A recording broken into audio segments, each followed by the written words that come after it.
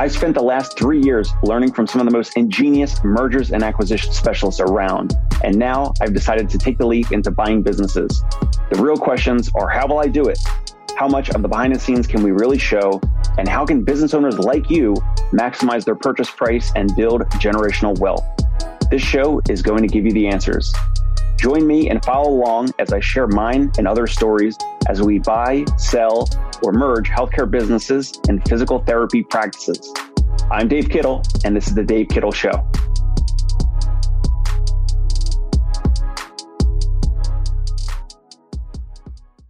Hey, Dave Kittle here. Welcome back to The Dave Kittle Show. I am the owner of Concierge Pain Relief Home Physical Therapy in New York City and the CEO of the Fieldmaker Group. We're currently speaking with practice owners about partnering or acquiring some or all of their practice right now in the New York and New Jersey area.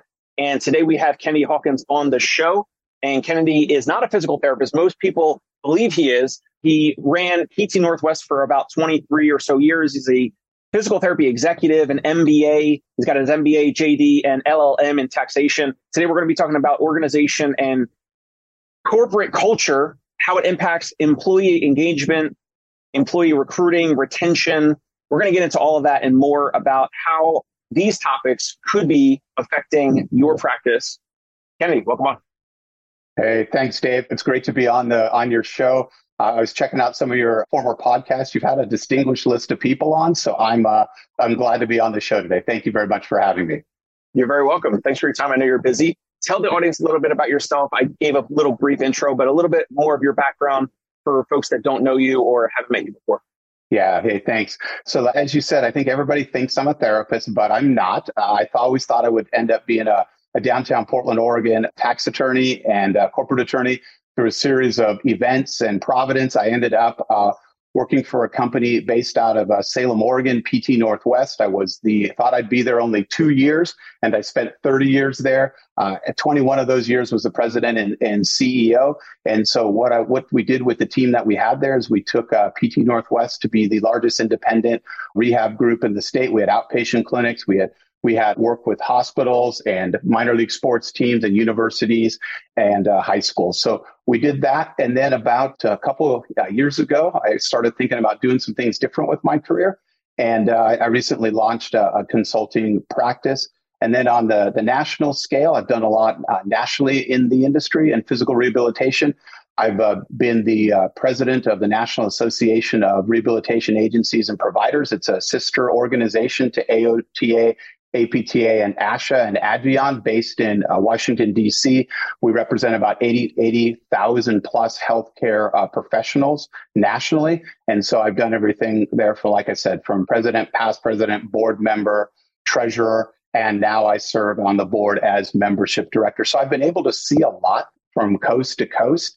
And I visited and met with healthcare leaders in over 20 states, whether that's small independent practitioners to some of the largest hospital systems in the country and everything in between. So that's a little bit about me, and just love to be able to help our industry because it makes a difference every day in the lives of people. And it literally what we do transforms lives. So I'm excited to be here and just chat a bit about a topic that means a lot to me is just your employees and your organization's culture and how that really drives everything throughout your healthcare organization. Yeah, awesome. I want to get into all of the culture, the components like in this long-winded conversation, but I want some quick wins for practice owners that are watching or listening. And so for me, selfishly, like we're hiring right now in New York City for concierge physical therapists. So we go to our patients and clients, and it's challenging. You know, we have job postings on LinkedIn, we have postings on Indeed and everywhere else. And the one thing you mentioned in the pre-interview is that cultures and teams that are like the staff members and the physical therapists, great cultures are where those team members are getting their friends and colleagues that they went to school with, or they met at APTA conferences or whatever, or they know online or something like that, getting them to come work wherever they're working at that practice or that company. And so for a quick win for a practice owner that's watching or listening, what are some initial things to think about if they don't have that? Because it certainly can, in the short term, they save some money on recruiting. They save the thousands that I'm spending on Indeed and LinkedIn and all that, which, you know, it's just part of doing business. What are some quick wins initially for practice owners out there, maybe some things that they're overlooking, things that they could do to kind of spur some of those referrals with their team members? What are some things that they should mention in meetings or one-on-ones with their team members? Are there things like that that will be like quick wins for them? Yeah, so that's a great question. So I would say that culture it drives everything. So at PT Northwest, one of the things that we've done is we were named an Oregon top workplace 5 times. So that puts us in some rarefied air, and it just didn't happen overnight. It was a process. And one of the things that I would say to practice owners is first, you just have to realize that your culture is important and it drives everything. Number two is you have to know where your employees are at. So you might think you know where your employees are at, but do you really know for sure? So one, I guess, quick wins I would give to you is I would refer to, there's a Harvard Business Review article back in 2022. And what it talked about is how do you ask your employee if they're happy? And it introduced the concept of a stay interview. And it's something that you can do. It can either be quick hitter or more involved. And it's you have some questions that you ask on like, how are you really doing? And so you're engaged. That could be at work, that could be after hours. But what you're doing is you're showing your employees that you actually care about their well-being. And in healthcare, we just lost 20% of the workforce. Okay, they just left the last 3 years, and they didn't just go work for competitors. I mean, they're driving truck, they're being comedians. I mean, they're going into financial planning, they're doing all these other things. And so you have to realize that the labor market is tight for everybody. But no, I would say the number one quick hitter, knowing where your people are at. And those stay interviews are important. And I would not assume anything in today's labor market, especially with historic lows of employee engagement in healthcare. What is a stay interview? And so a stay interview is just, it can be formal or informal. I like the informal, where you're just getting together and you're having that one-on-one. So tell me how you're doing here. What are some things that are working well for you in your job? What are some challenges? Are there some barriers here that are preventing you from being as effective as possible? So it's an interview really trying to figure out the reasons why this employee stays with you and doesn't jump to your competitor when when out there, I think every company right now has a referral recruiting bonus. So if you bring a friend or colleague with you, we'll pay you. So, and some of those are handsome. So what I would say is that stay interview is just getting to the reasons, the core reasons of why somebody sticks around with your organization. Let's say if you were the practice owner or the executive, and if you pulled me aside or we had this meeting, right? We had this stay interview. What if I had an issue with your leadership or the way I perceived your leadership or the way that you ran the practice? But then I'm gonna say, yeah, Kennedy, everything is great. Like, I like my team and my hours are fine, and I like the time that I'm here, and the patients are great, and everything is fairly straightforward. Like, I don't really have any issues. Are there signs or signals for you as the practice owner, like if the team member is not opening up or being forthcoming or forthright with that type of stay interview? Oh, yeah. Well, I would say in 30 years, so I was with PT Northwest for 30 years, so they're going to have anybody in leadership for any extended period of time, they're going to have issues with you. And that's okay. And we have to be able to get those issues on the table and have a productive conversation about it. Sometimes you're going to agree with those individuals, sometimes you're not. But the things that I always get worried about is when I call somebody goes dark or just isn't talkative. That's always kind of a red flag. Or somebody who used to maybe go to company events or used to volunteer to do things or take on more initiative. They don't do that anymore. I would say those are some red flags. And then I think one of the things that I think myself and the other leaders at PT Northwest have tried to do, and what I've seen is kind of a best practice across the country, is if somebody's not comfortable talking to you, then that's okay. You need to have a culture in your organization where if something's going wrong, go find somebody in leadership who you feel comfortable with. And people have told me some pretty tough things over the years. And at first it's like, oh, okay, that stings. But then we all look at it like, okay, is there truth in that? And even if it sometimes maybe isn't entirely true, that's how they're perceiving it. So I have to, if I want to be a good leader, I got to meet people where they're at. And I got to be willing to change. And I've had some people have had some very hard conversations with me over the years. And hopefully what we've seen is, I've been able to grow from that, and our leaders and partners have been able to grow in the journey as well. And I kind of liken it to a journey. So hopefully that addressed your question. Sure. So let's say in that example, if you perceive that I, the team member, the employee, for whatever reason, if you perceive that I had an issue with you, would you also go and maybe you have the clinic director or some regional director or some other person that's not you, but is in a managerial or leadership position?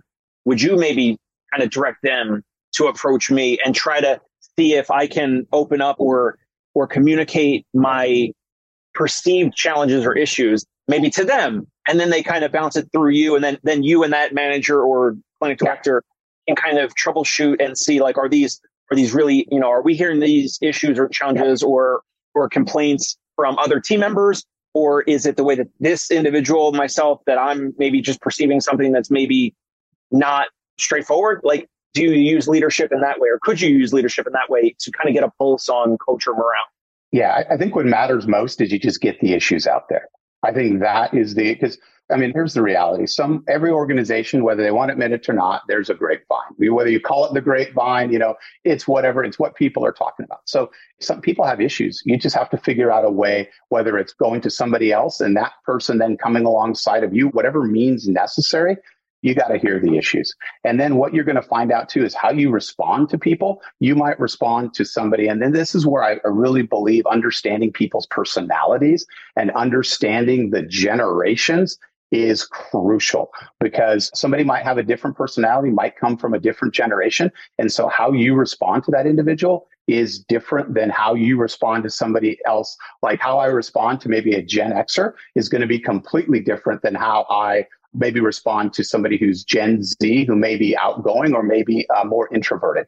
So I would say the issue is just getting it on the table. And then the other thing I would say is, and that's why I'm a big proponent too of asking questions and keep asking questions in various fashion so you can elicit a response. But then you also have to too realize that sometimes you're just not going to get something out of individuals. Somebody might not click. You might not click with that individual. That's okay.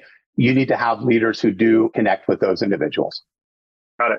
So appreciate the quick win there. We kind of dove in a little bit into one area. So now maybe 30,000 foot view. If we take a step back, you are consulting and helping a lot of different practices and companies out there.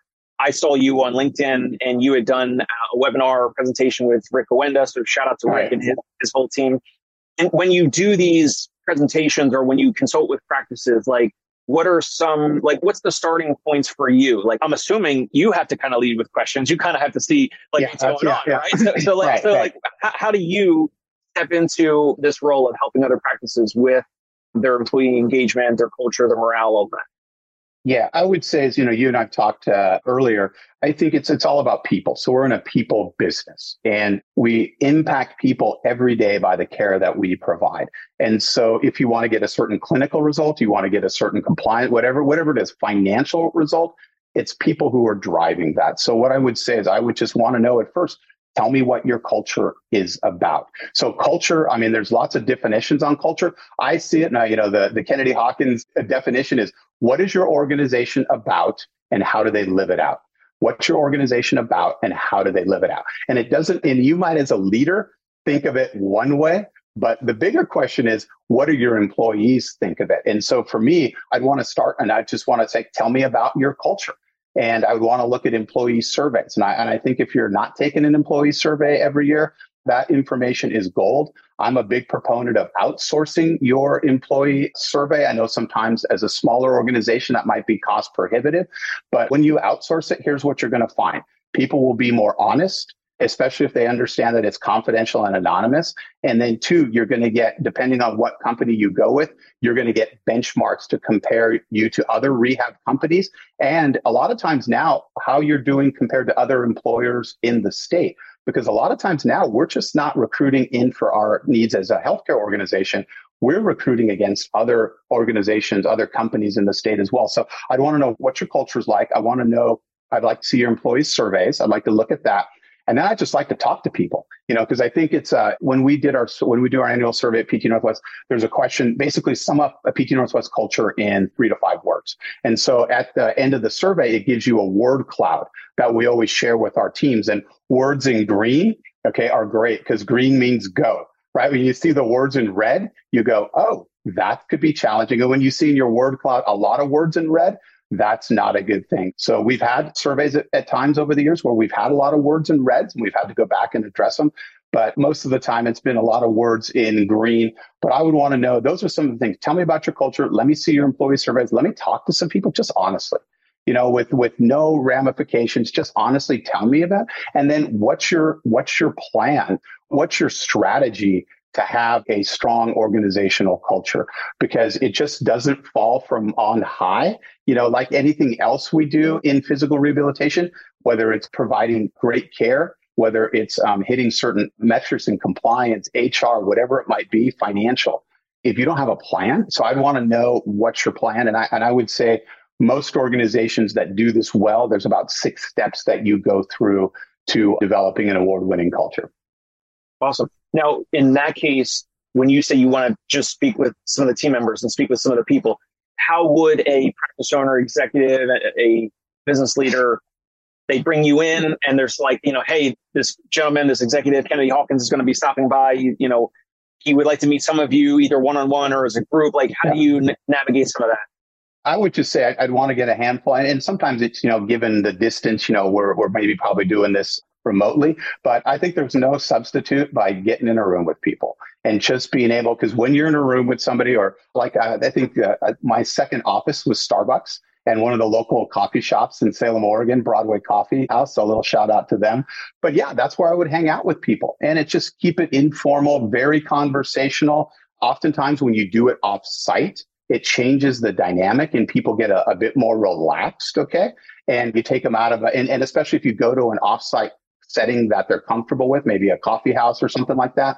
And then you just ask them, I'd want to talk to all different levels of people in the organization. And then what you get is a mosaic of what the organization's culture is like. And then you're able to then say, okay, we could celebrate. Hey, we're doing great in this area. But in other areas, oh boy, we got some work to do here. And then you set a plan to work on those areas of your culture that need help. And then the other thing too, as I would say, is no reprisals. So whatever stays, whatever is said, you got to get honesty from people. And that's why I'm a big proponent of the employee survey that is outsourced, that is external, because you want, for better or for worse, right? You want that feedback. And whether it's good or not. So that's what I would say. You got to create an environment where people are willing to provide that with no reprisals, whatever is said. Usually to collect those, it's like some website or digital component where they're typing into some portal or something in regards to their feedback on culture and engagement and those types of questions. Yeah, so you can go, there's all sorts of organizations that do this. On the higher end, as a lot of hospitals use Press Ganey, Gallup on for your larger organizations. But, there's some reasonably priced ones. Energage is one of them that we have used over the years, and they have some great benchmarking data. And then too, but if you can't do it, just create something internally. A lot of people out there use Office 365, now Microsoft 365. Use forms, use Microsoft Forms, use Google Forms, figure out some type of survey. But you got to be getting feedback from people, and feedback, whether it's good or bad, that's what you need to be getting. So there's tools out there that are cost effective that you can do this. And there's, and then one other thing to do, set a time every year so people kind of know when the employee survey is gone. But I would say just don't rely on the survey, rely on other things like, town halls, your one-on-ones, your small group meetings. I would say, and if some people aren't comfortable in that, text the stuff and however you want to do it. I think you want that. You got to get that free flow of information and feedback coming, regardless of the medium used.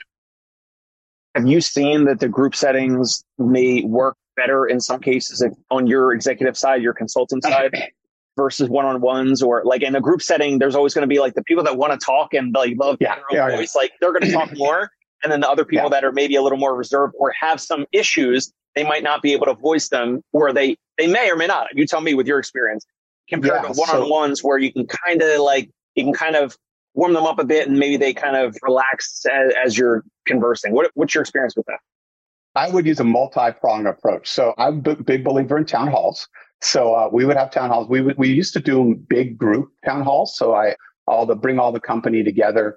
So when people would participate, it would typically be the ones who are more vocal. And then what they said is, hey, Kennedy, why don't we break this down small by clinic or department? And so that's what we started to do. And when you have those town halls, I mean, when you put yourself basically in the hot seat, it can be, definitely makes you vulnerable, but you learn a lot as well. And then you're able to message some things out, but you're able to hear from people. And so when you break it small, like at the clinic or department level, or maybe do a regional town hall, you're able to, those people who tend to be maybe more on the introverted or shy side, they'll have opportunities to speak up. And then I would intersperse it with your one-on-ones. I mean, I think that's an important piece too, because when you get more granular like that, you're going to get more information out. And so what I think is effective is having those one-on-ones with individuals from all parts of the organization. Got it. And in the pre-interview, you mentioned nowadays employee engagement is at all-time historic lows. Right. If there's practice owners watching or listening, if they are in a challenging situation, maybe there's a toxic employee or a toxic clinic director who does their job and is reliable, and maybe they're trying to replace them and find someone else to come in. If there's a practice owner or business owner watching or listening, if they have what they believe to be a challenging issue, or maybe even a toxic culture, is it reversible? Is it fixable? Like, what could they do or should they do? Is it even fixable?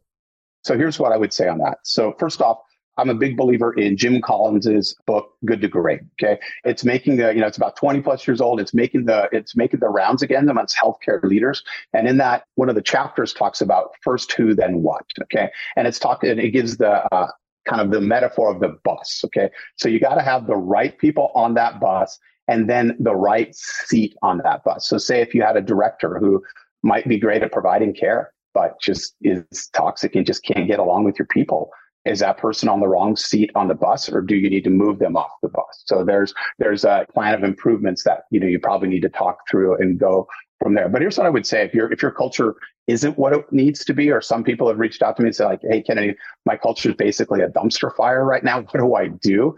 And I would say you got to start with just acknowledging the issue.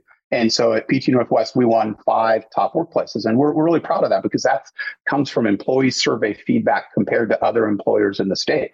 But there was a time where we broke that culture. And, I had a hand in that. And that didn't feel good for anybody. And so what we had to do was we got an employee survey back in 2019, and it might have been fine for other organizations, but it wasn't fine for us. And we had some people leave, and it was not good. And some of those people were my friends. And so you had to look in the mirror, right? And you had to say, okay, what's going on here? And what we then set out on a path was to go through the steps of leadership commitment in this, getting a solid culture back. What's the plan? What's the feedback we're getting from the employees? How is that shared back to them? And then we're putting this on the docket of our partner meetings and leadership team meetings, so everybody knows this is a big deal. And so then what we're able to do is we're able to reboot the culture essentially. And then in the pandemic, which was I would say arguably one of the hardest times to lead a healthcare organization, we won 2 of those top workplace awards again. So what I would say is don't lose hope. It can be done, but you got to start by acknowledging, hey, we got an issue here, because everybody around you is probably going to know, hey, there's issues here, especially when people aren't sticking around, or when employee engagement. And employee engagement, what I really define that is are somebody enthusiastic about being there? I mean, that's probably my definition. I know there's more formal ones, but is somebody enthusiastic about coming to work? And what we're seeing right now is it's in healthcare. It's at rock bottom. And so I would say you got to acknowledge there's an issue. And a lot of the times you might be able to fix it on your own, but a lot of the times you just need help. And it's okay to say, hey, I need some help here. And that's one of the things that I think as leaders, sometimes we don't ask for help often enough, or when it's maybe a little bit too late. So just asking for help. Hey, I need some help here. Go find some resources to do that. Because again, those whatever goals you have in the organization, those are all driven by people. And if your teams are not engaged, chances are you're not going to hit those goals. So back when your organization at PT Northwest, when you had an issue where there was a change in culture, some of your friends and colleagues left, was that because there was maybe a push in productivity? Was it a CEO or an executive or, I don't know, consulting firm you brought in that like it didn't jive well with leadership or the team, or was it multifaceted? Were there like multiple reasons? Yeah, there was multiple reasons, but one of the things is we tried to build in more accountability. And we had over the years, we've done a lot of things well. We've done a lot of awards. We're a market leader in the areas where we competed, but accountability was something that we were not strong on, and so and that hurt our organization. And so what I think we did is we moved on the path to gain more accountability. And one of the things that definitely happened was it didn't get messaged out well, and some things broke.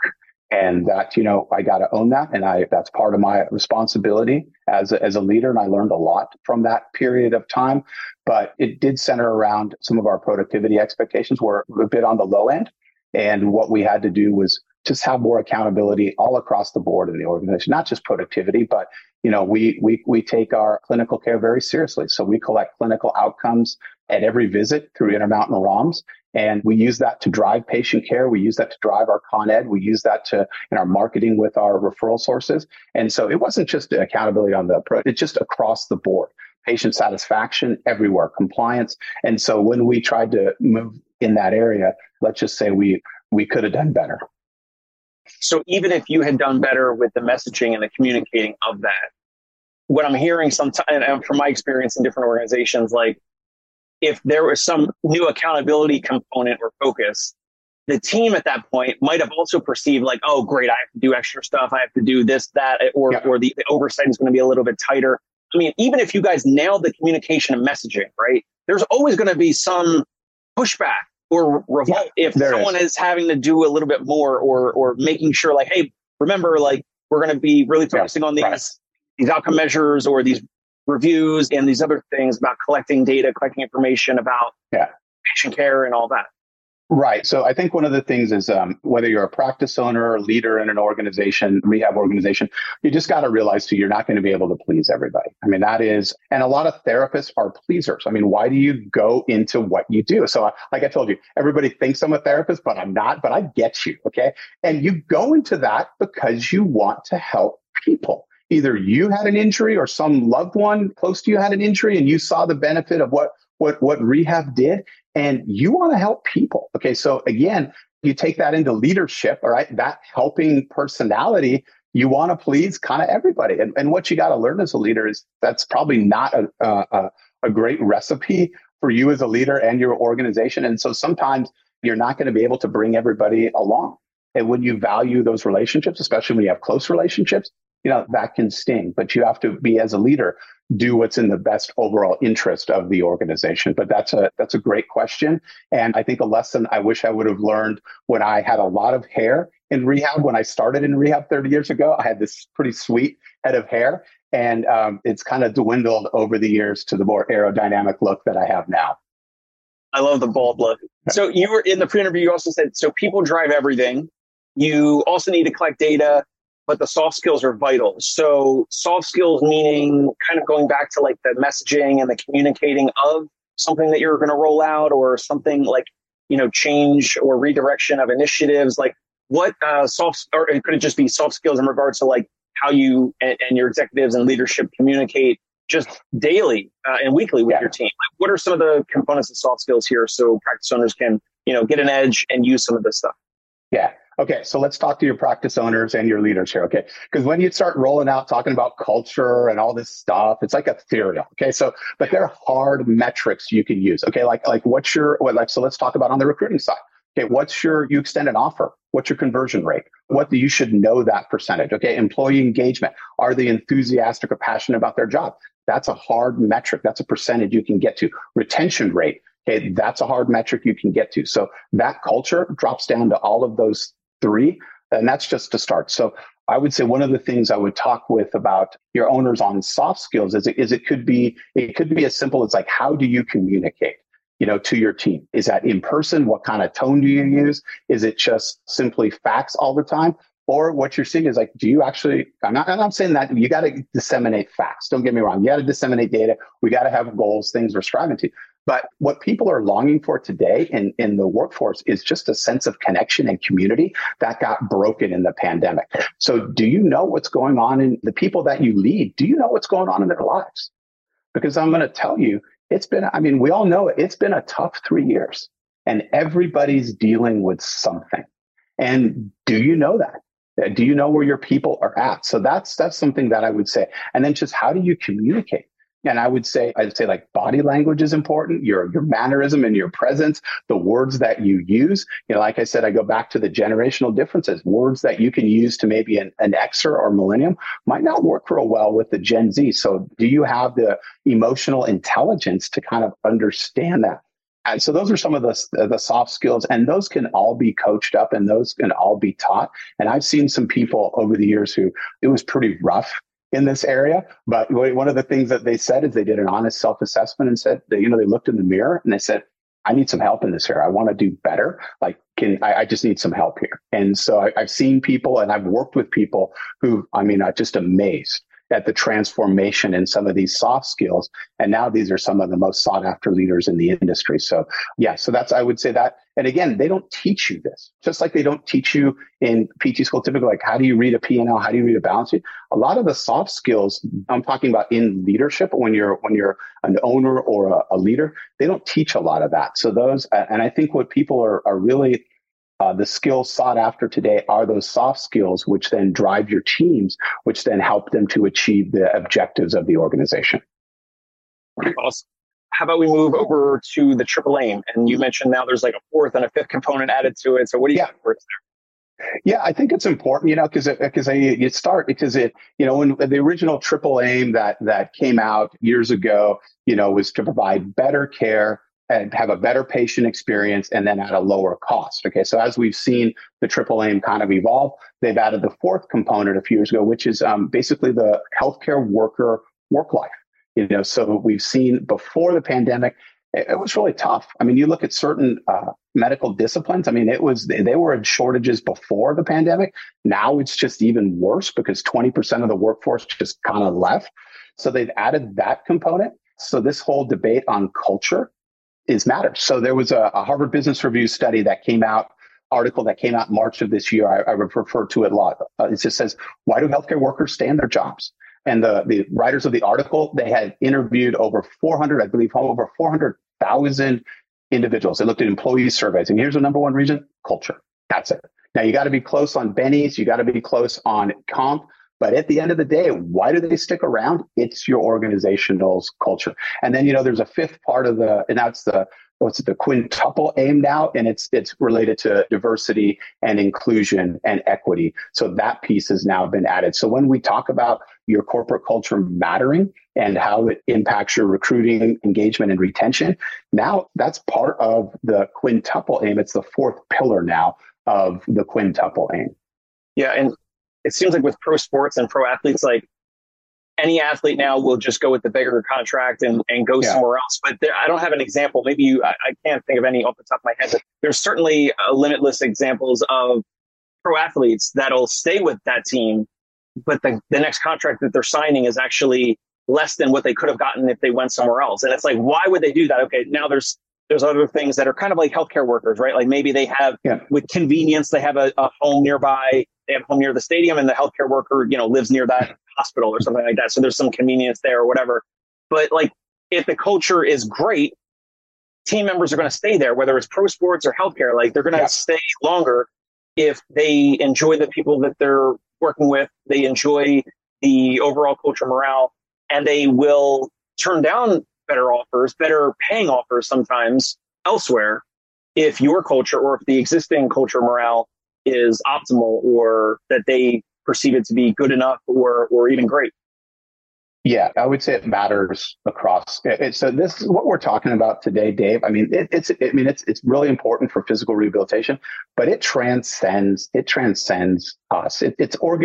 This stuff matters regardless of the organization. You hear about the various sports teams that it matters. But I would say, so I'll give you an example out of the sports world I'm familiar with is, so my father, before he passed away, worked for the Los Angeles Dodgers for 55 years. So since they moved from Brooklyn to LA, my father worked for them.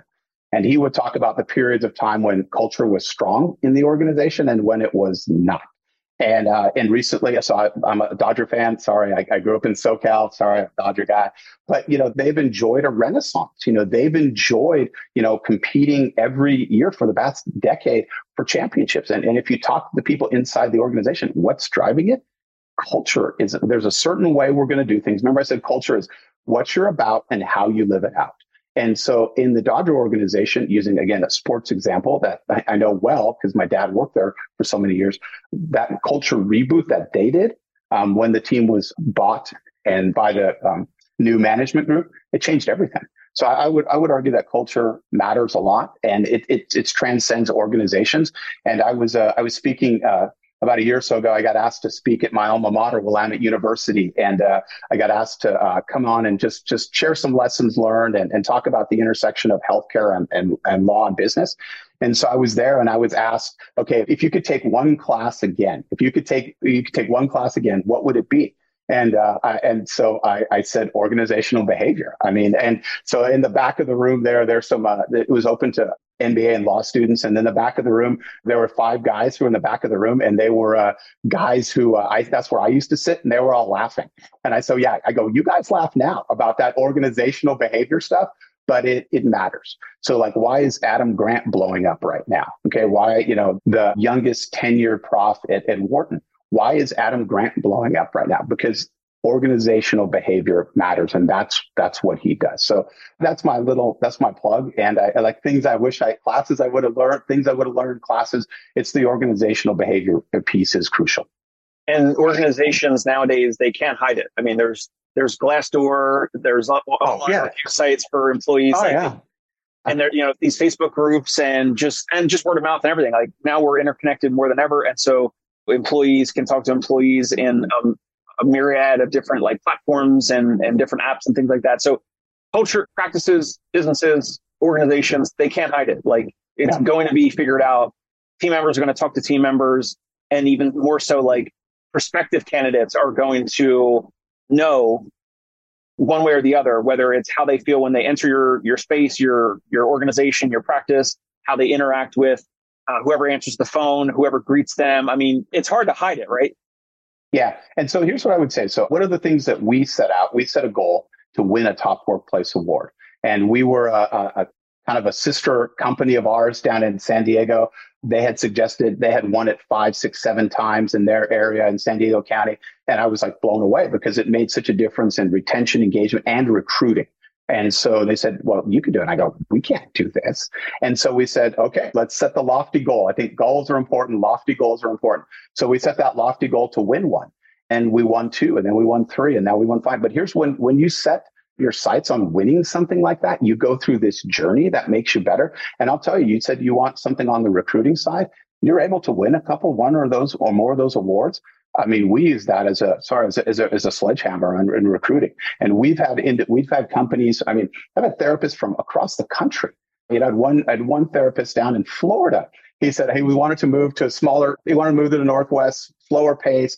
So he's coming out here. Like I go, how? Like you're from Florida? How did you find out about me? And he said, "Well, I looked up top ranked physical rehabilitation providers, employee wise, and you guys popped right up." And I go, oh, that's great. And so this is somebody in Florida, who I'd never met before. You think you win these awards that don't matter. So yeah, we use that. We would always tout that in the recruiting. And that gives us, so you mentioned earlier, okay, you have all these providers out there, these rehab companies who are looking for staff. We have finite number of staff. You got to give yourself some differentiators. Okay, you just got to. And I would say awards matter. I didn't used to think awards matter, but awards matter. So when hospitals are placing up the awards that they won, when well-known orthopedic surgeons who have patients around the block and then some who want to get in, they're posting up the awards.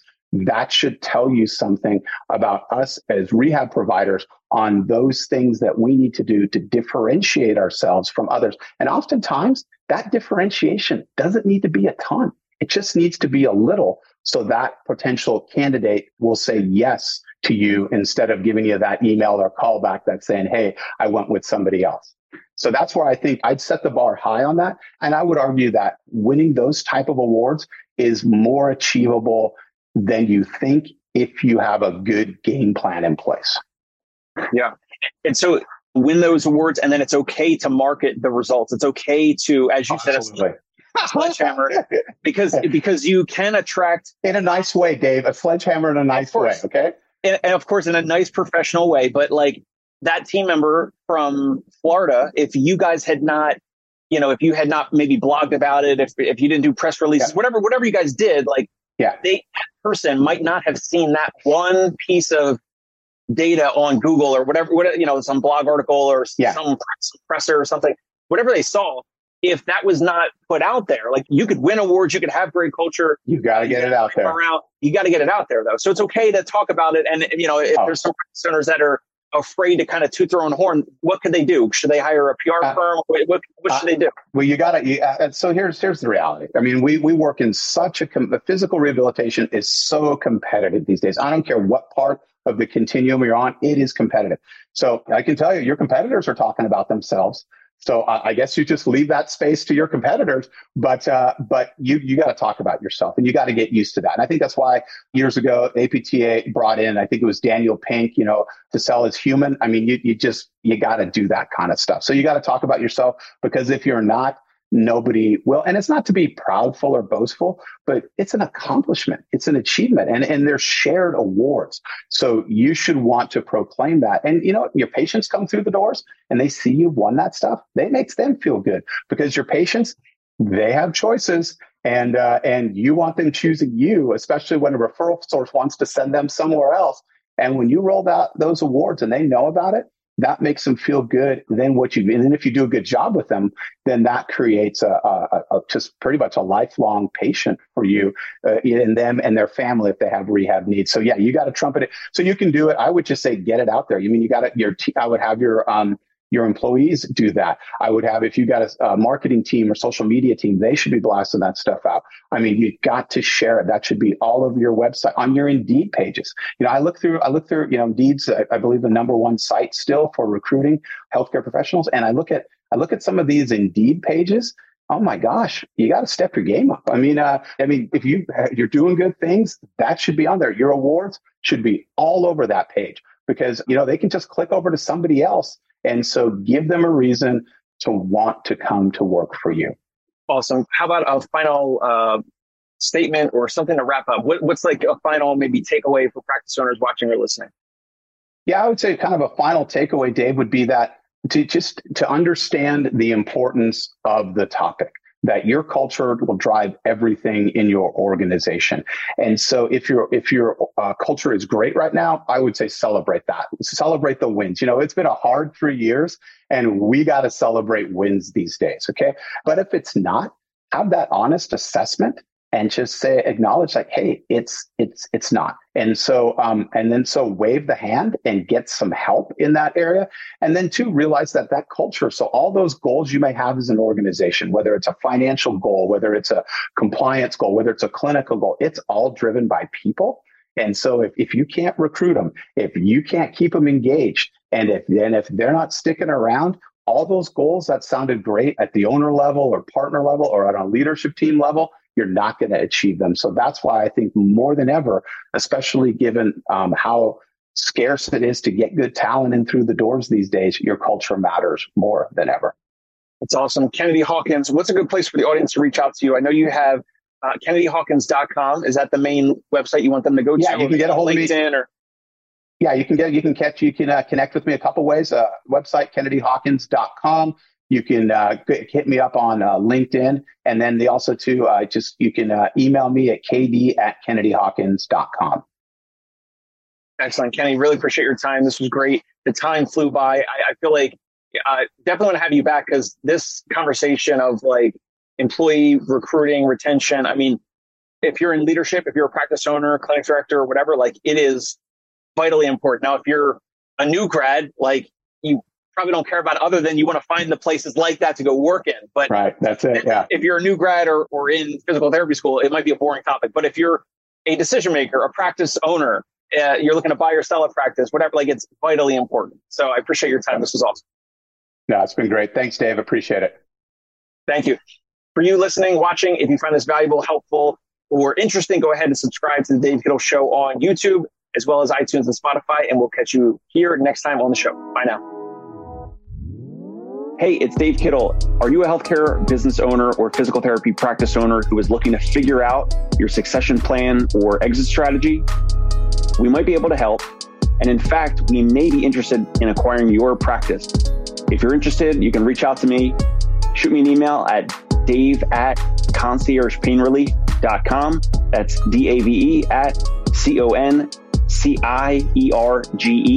painrelief.com. Or you can call me at any time, 646-781-8884.